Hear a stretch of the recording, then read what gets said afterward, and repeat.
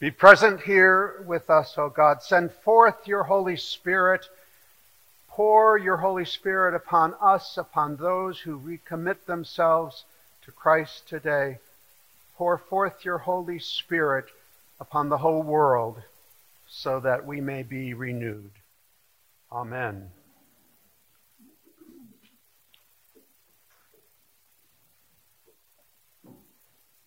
Good morning. My name is Jim Curry. I'm a retired bishop in the Episcopal Church in Connecticut, in the Episcopal Church. And it's been a while since I've been back at St. Matthew's, and it is just a joy to be with you today as we join in a festival. We've come today to meditate on God's Word, to celebrate the confirmation of Lily and Elizabeth, and the reception of Paul James. We've come together to add our commitment to theirs, to trust the promises that God has spoken through the prophets, and of course through the life, death, and resurrection of our Lord Jesus Christ. We gather together today for strength, for vision, for power to find in our own lives our special way to follow Jesus and to serve the world in his name. Today is indeed a day of celebration, and yet, as Christians, we know that the celebration of our faith must always happen as we acknowledge and face the full reality of human life. We live in hope and with purpose, even as we recognize the suffering, the violence, pain, sin, and power of hate in this world. And today I want to share part of my own journey in seeking to be faithful to Jesus' call. Follow me. In my retirement, I've focused much of my attention on helping to create and sustain innovative community responses to the horrible epidemic of gun violence which grips our country. And the statistics of gun violence are absolutely staggering. According to the Gun Violence Archive, in 2022, there were 44,247 deaths by gun in this country. Almost 45,000. Easy access to unlocked guns and ammunition continues to be a major factor in suicide by gun. In fact, over 60% of all gun deaths are suicide by gun. Easy access to unlocked guns and ammunition continues to be a major factor in the accidental deaths of children and the wounding of children. In fact, right now, the leading cause of death for children in this country is gun violence. The leading death, not car accidents, not overdoses, not cancer, gun violence. How can we not do something about that?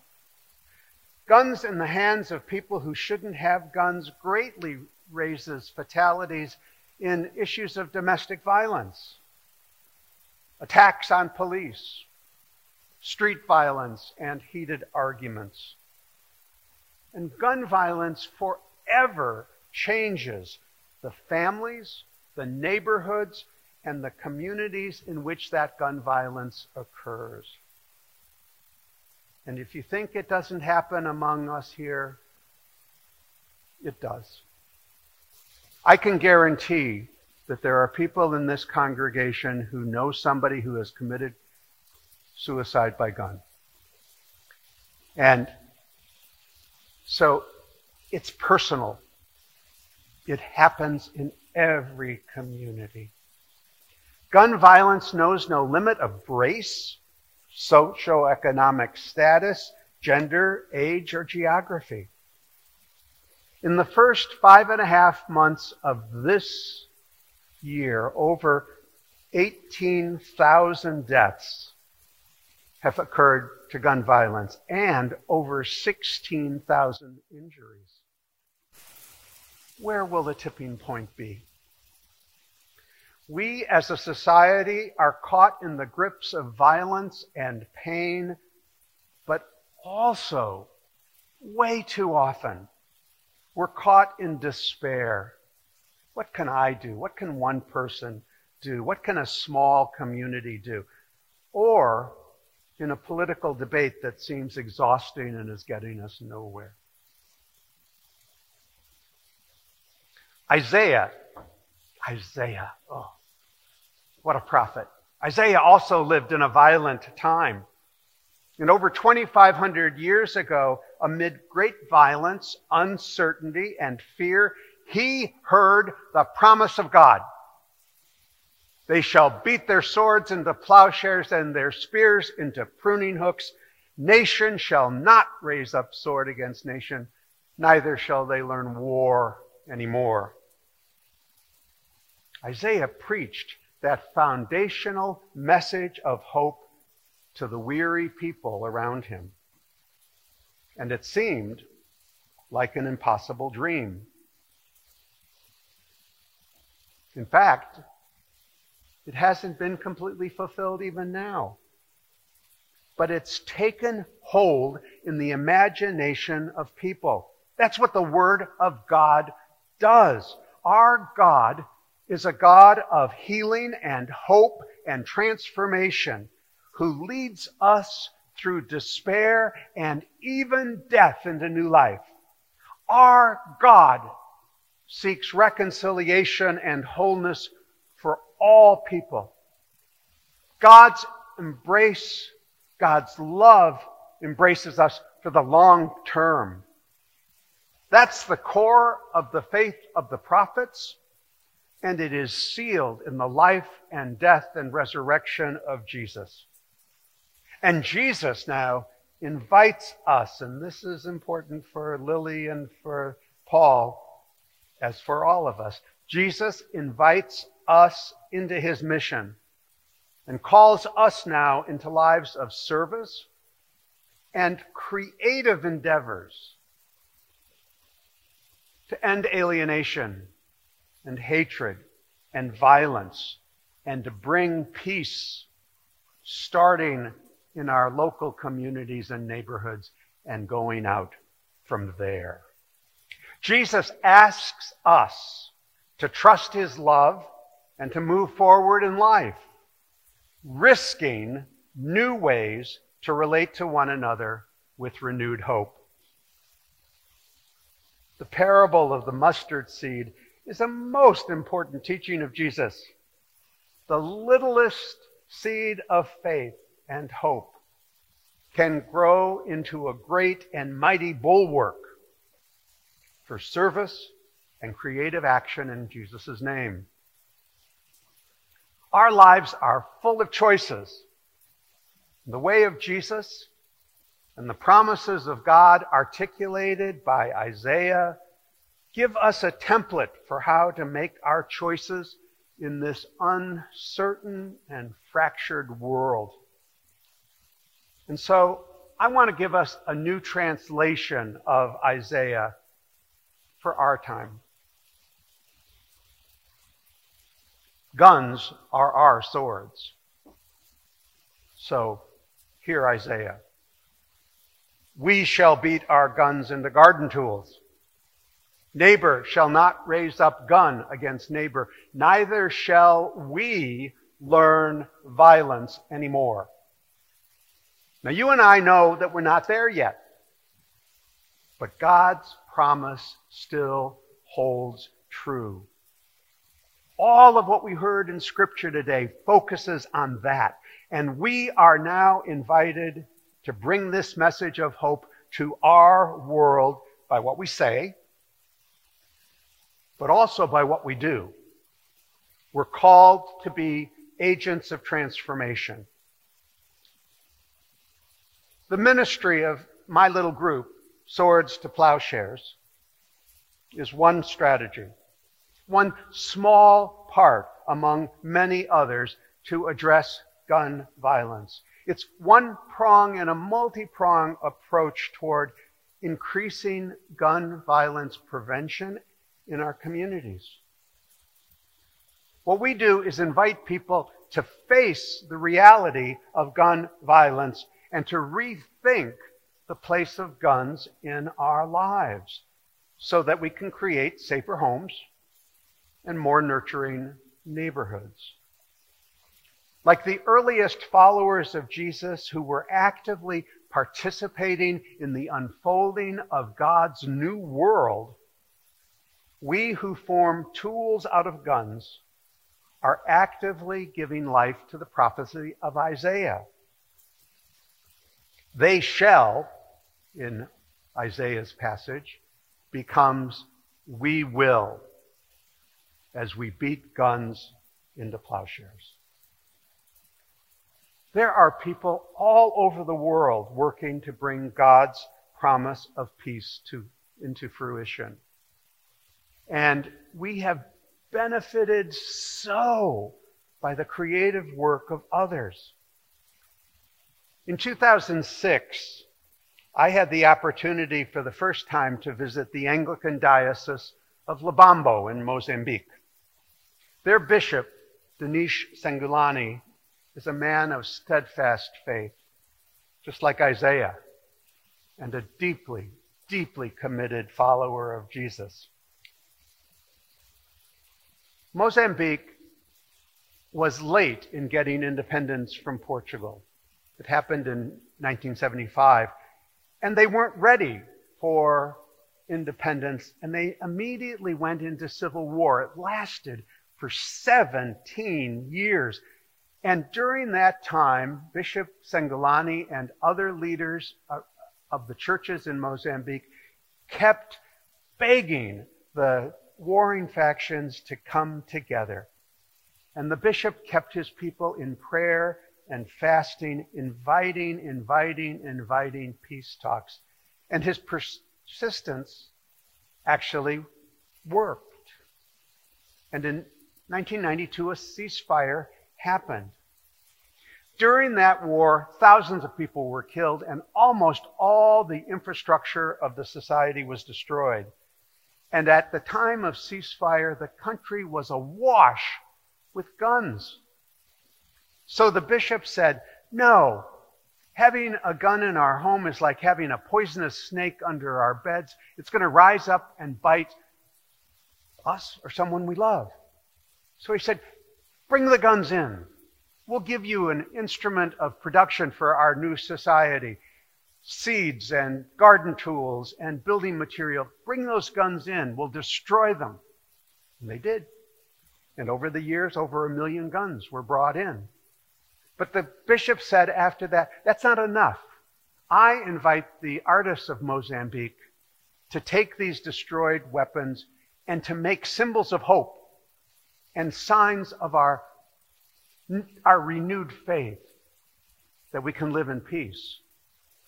And so the artists took up that challenge, and this poster out here, which most of you can't see, but I invite you to look at after the service, is called the Tree of Life. It's a sculpture made out of guns that's about 14 feet high. And you can see that it's all welded together. Those are real guns. And then the branches are the barrels of rifles, and the leaves of that tree are the magazines of AK-47s. It's a very powerful statement. The Tree of Life comes from the book of Revelation. The Tree of Life stands on either side of the river that runs through the New Jerusalem. And we're told this: that there is fruit for every month. And the tree keeps giving of itself. And the leaves of the tree are for the healing of the nations. Those magazines of AK-47s become the symbol of the healing of the nations. That sculpture was put in the middle of the capital city of Mozambique, Maputo, for quite a while. And people were invited to come and sign a book. And the book asked this question: will you pledge not ever to go back into civil war? 30 years later, Mozambique has not gone back into war. An acting out of the promises of God, started by a small group, the Anglican Church, into a larger community. And then, after a while, the people of Mozambique and these artists said, let's give this tree for a broader message. And now it's in the British Museum as part of their permanent collection, a symbol of the hope that God has given us. My cross, and I think a number of you have already seen this, is made by the same artists. It's made out of an AK-47, or pieces from a couple. The cross, think about it.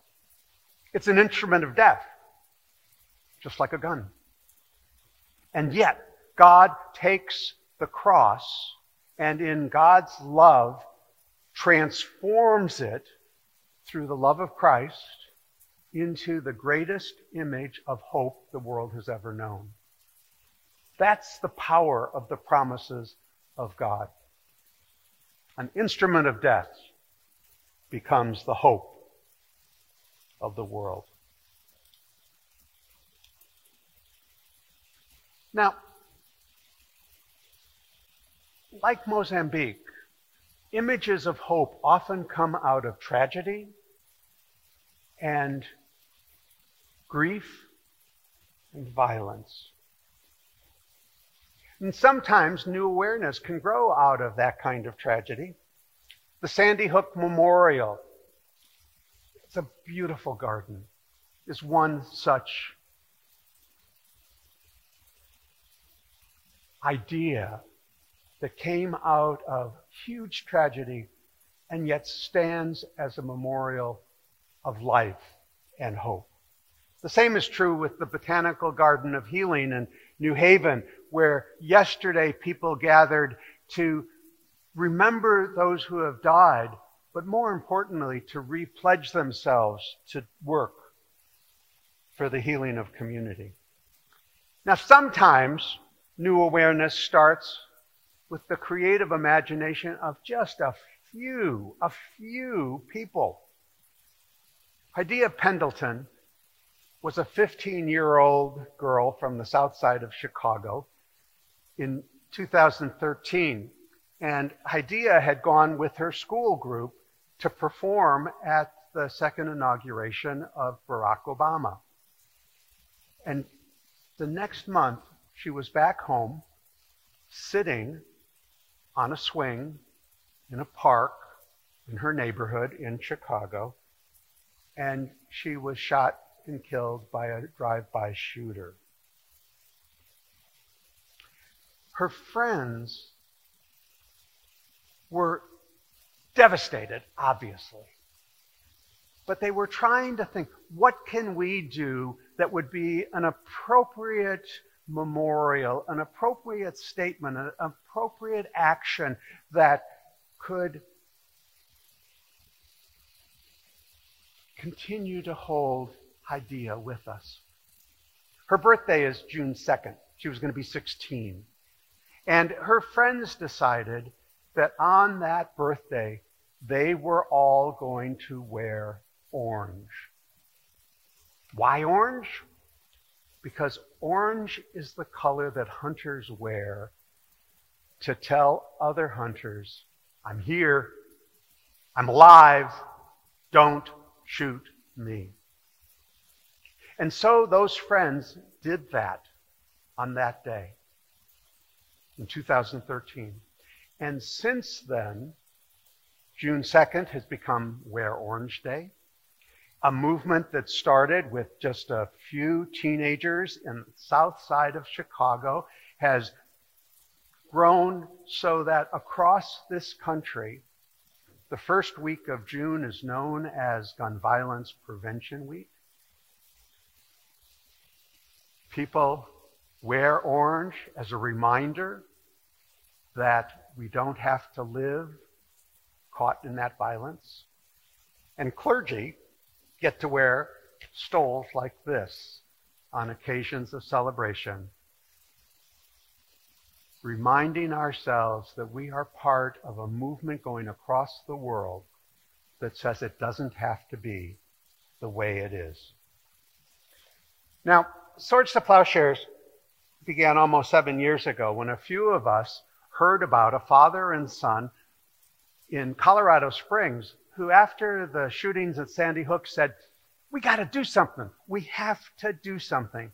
And they had the idea that they could create garden tools like these out of gun barrels. And they invited people to come and give them their guns, and they destroyed them.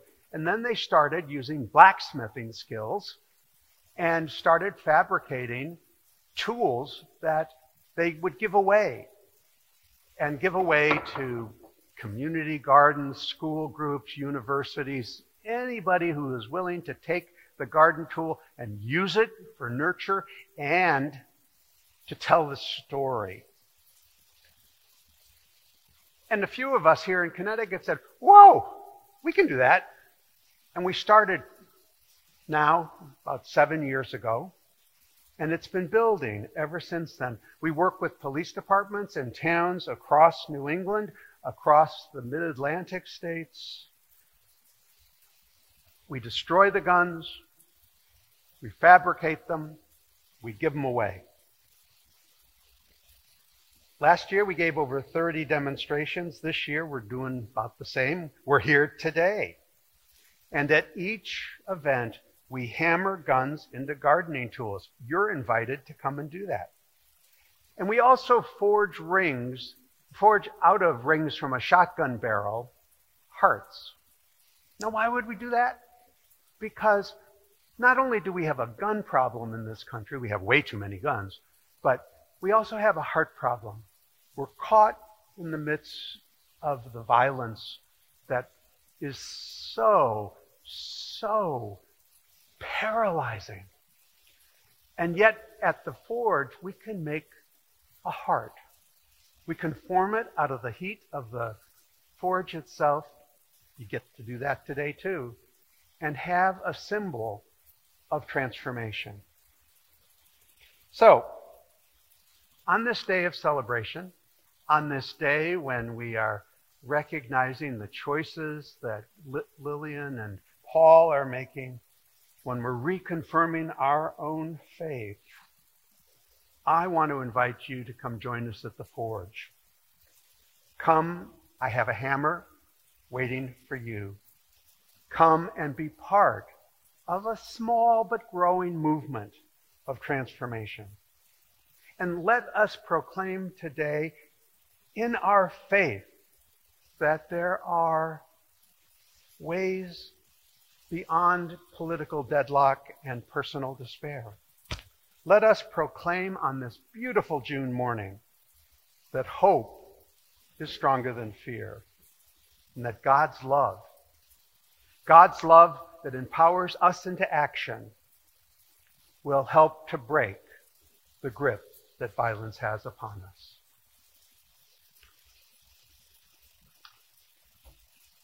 One more thing. You'll see here an icon. And again, as you come forward, take a minute just to look at it. It's Jesus, the blacksmith. Jesus pounding a sword into a plowshare.